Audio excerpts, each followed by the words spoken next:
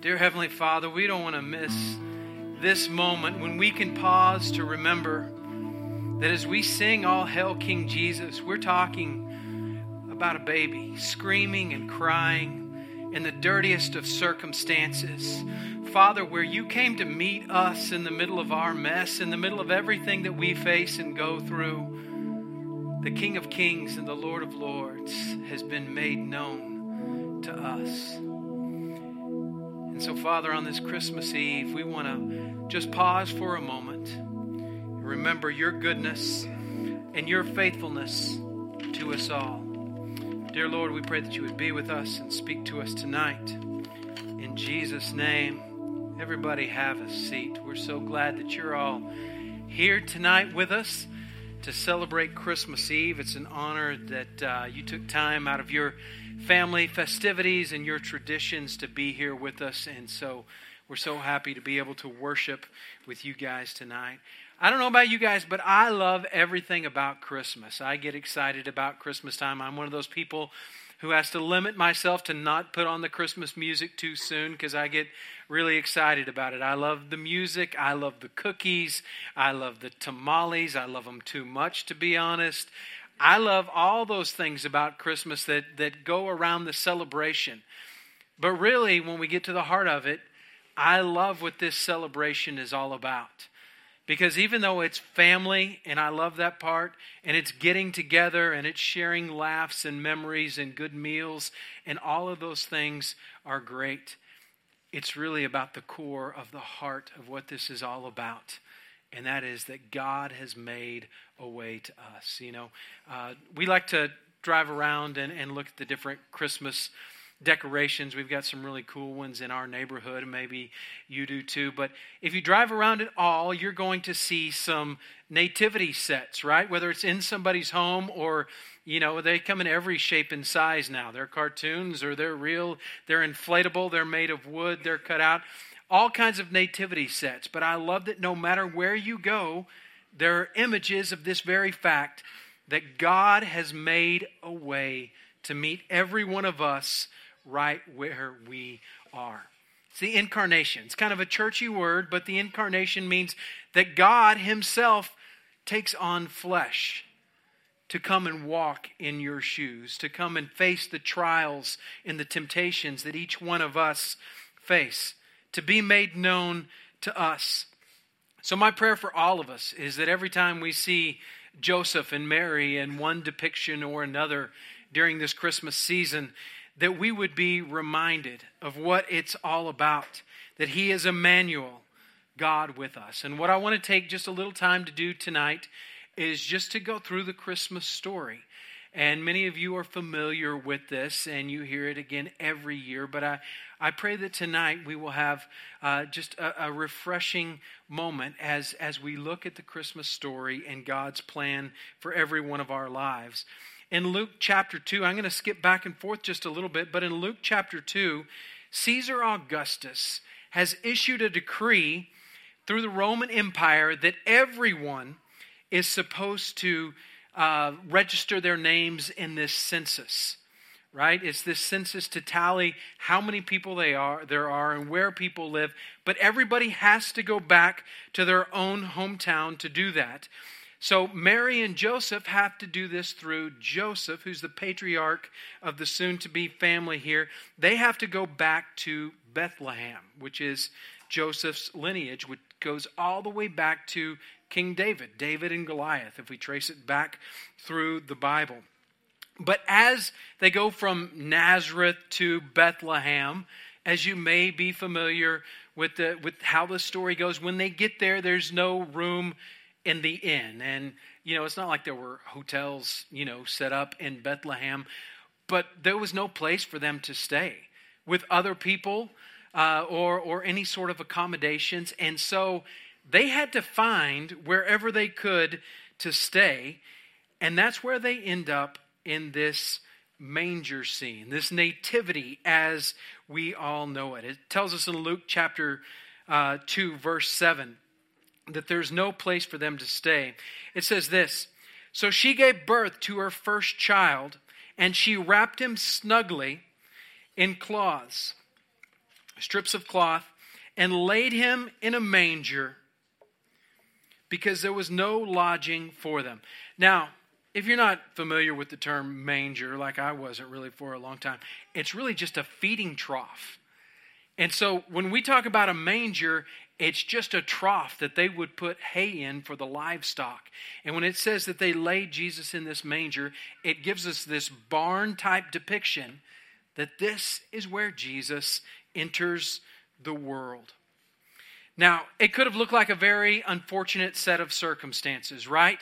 It just so happens that Mary is pregnant, and as she comes full term, they have to travel back to Bethlehem.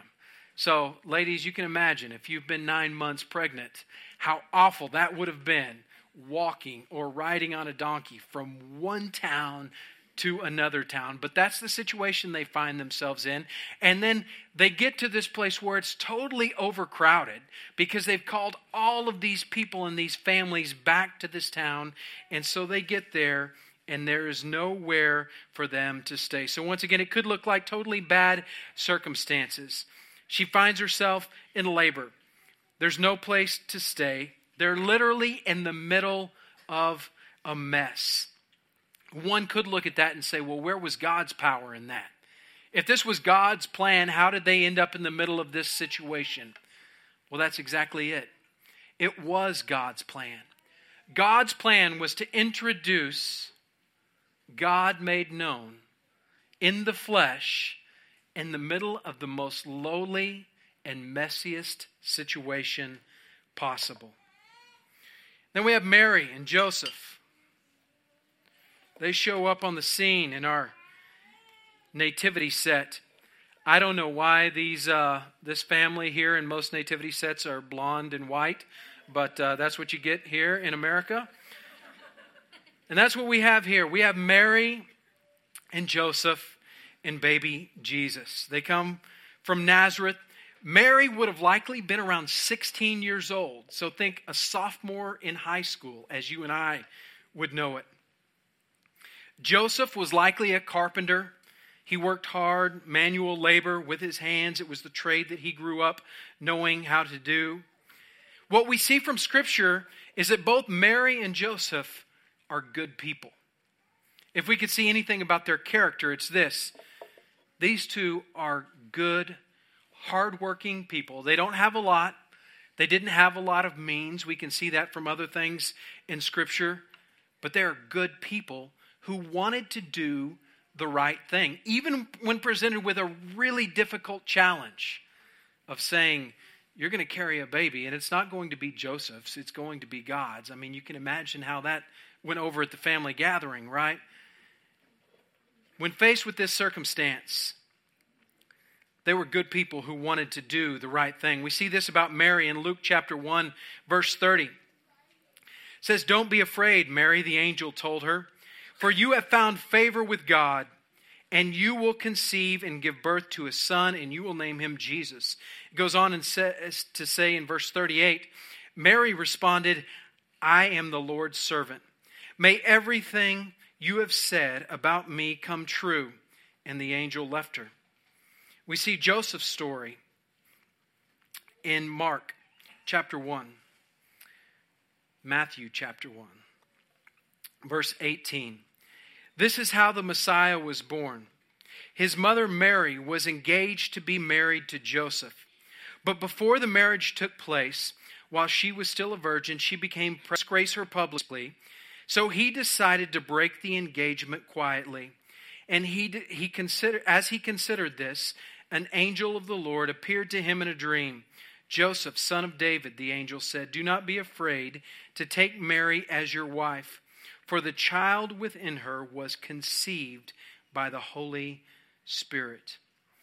God has made himself known through a young couple who loved one another, but even more than that, they loved God and they wanted to do the right thing. Next we have the shepherds.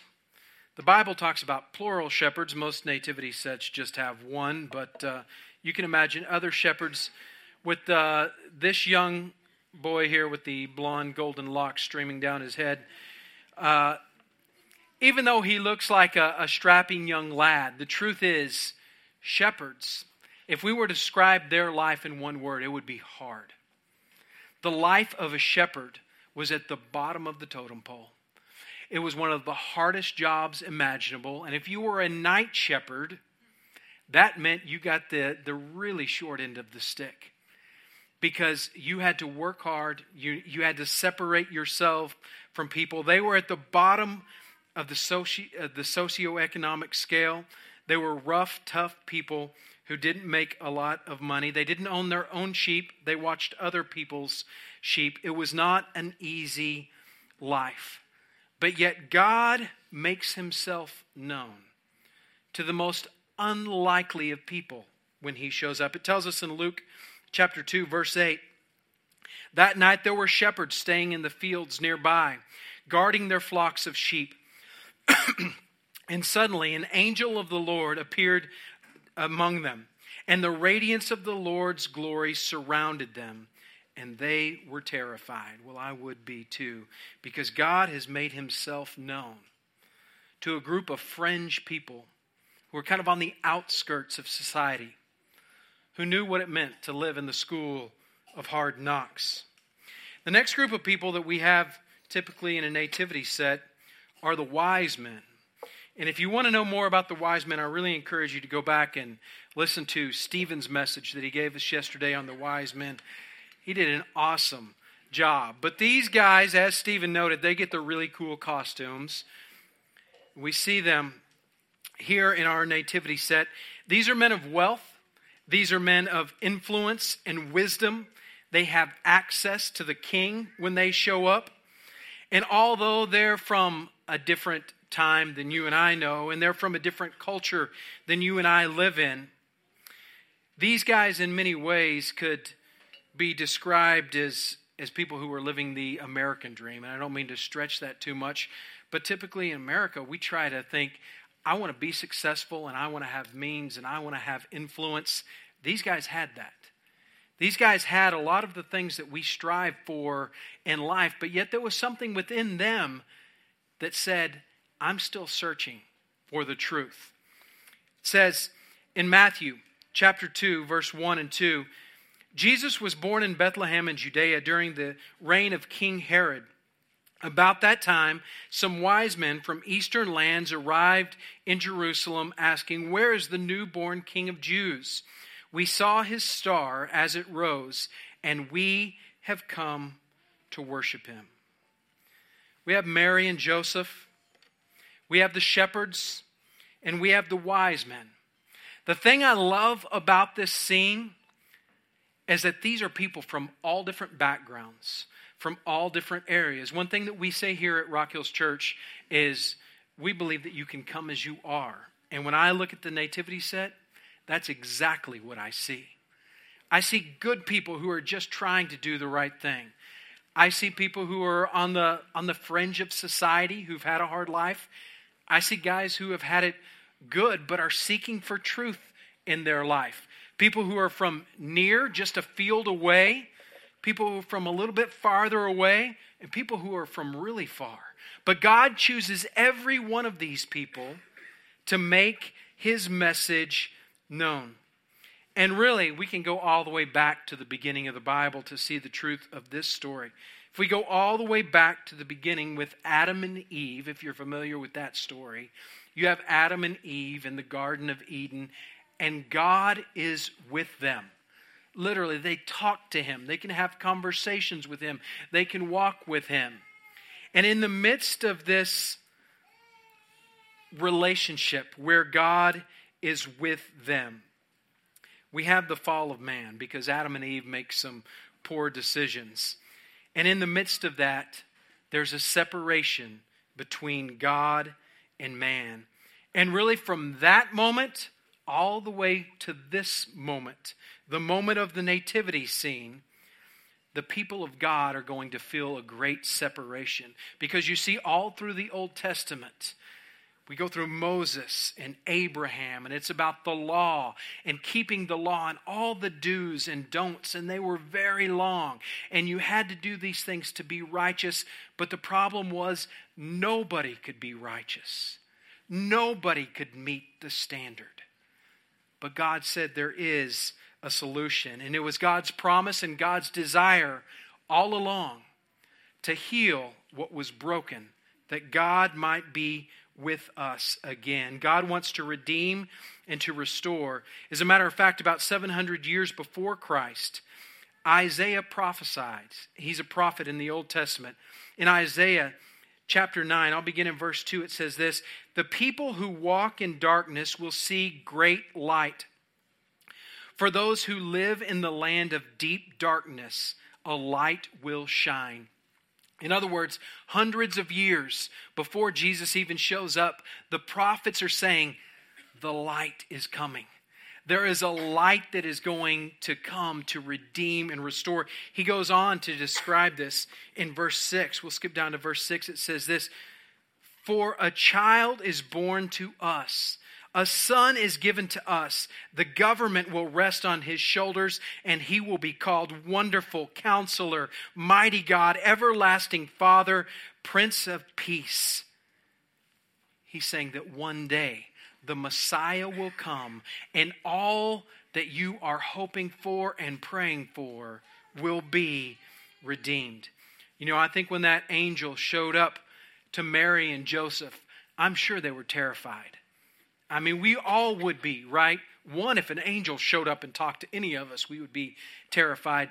But two, if the angel shows up with a task like, hey, by the way, you're going to be pregnant and it's going to be, the Son of God, we would all be absolutely terrified. And I'm sure that Mary and Joseph were, but at the same time, they understood exactly what it was about. Because Mary and Joseph were people who all their lives had been waiting for this promise to come true. It says in Mark chapter 1, in Matthew chapter 1, verse 21 through 23, "And she will have a son, and you are to name him Jesus, for he will save his people from their sins." And all this occurred to fulfill the Lord's message through his prophet. "Look, the virgin will conceive a child, and she will give birth to a son, and they will call him Emmanuel," which means God with us. Jesus arrives at just the right time. And it doesn't seem like it, but he arrives in just the right place. Because you see, he arrives in the mess to be one of us. He is among us, and he is one of us. The implications of that are that Jesus walks in our shoes, that he faces our pain. He grows up just like your children had to grow up. He faced the same things that we face. He had to learn to obey and face relationship issues. We see through Scripture that he faces pain and loss and suffering, all those things that we face. Hebrews describes his humanity and his deity at the same time in this manner. I'm going to read this text from the Message. It says this: "We don't have a priest who is out of touch with our reality. He's been through our weakness and testing and experienced it all but the sin." Jesus experiences everything that we face. And he did for us what we could never do for ourselves. Goes on in verse 16 and says, "So let's walk right up to him and get what he is so ready to give. Take mercy and accept help." This is the gift of Christmas. Take mercy and accept help. With whatever you're facing and whatever you're going through in this life, in this season of your life, Jesus has come knowing what you face, and he's saying, take mercy and accept help. God has come to be in the middle of our mess. The real question is, what is our response to Jesus? Maybe today you can relate to Mary and Joseph.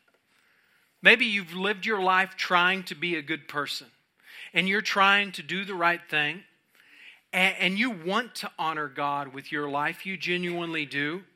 Maybe you haven't had the most elegant of circumstances, but you still want to seek after God. Maybe you're more like the shepherds. Maybe life has been hard for you. Maybe the challenges that you faced in life have left a lot of scars and pain, dysfunction and difficulty within your life. Maybe you can relate to these wise men. You've had opportunities. You've had a lot of things that the world seeks after, but there's still something within you that says, I'm seeking after what is ahead of me.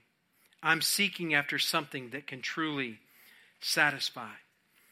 The band's going to come back up here and join us, and we're going to close out this service with just the opportunity to be able to worship Jesus, this gift that God has given us, the reason that we celebrate Christmas.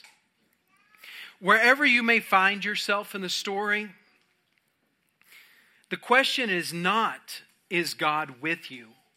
He's already settled that. It says that He is Emmanuel, God with us. So whatever you may be facing in life, He is with you. The question is tonight, are you with Him? Are you willing, like Mary and Joseph did, to say, God, whatever you desire, I trust in you? Are you willing, like the shepherds, despite their hard circumstances, to say, I will follow that calling that's come in my life? Are you willing,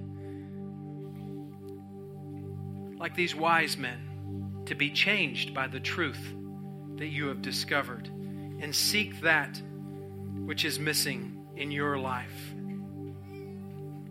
Our response to Jesus is what makes Him more than a decoration. Your response to Jesus, the way that we surrender our lives to Him, is what makes Him truly Lord in our lives. Would you pray with me?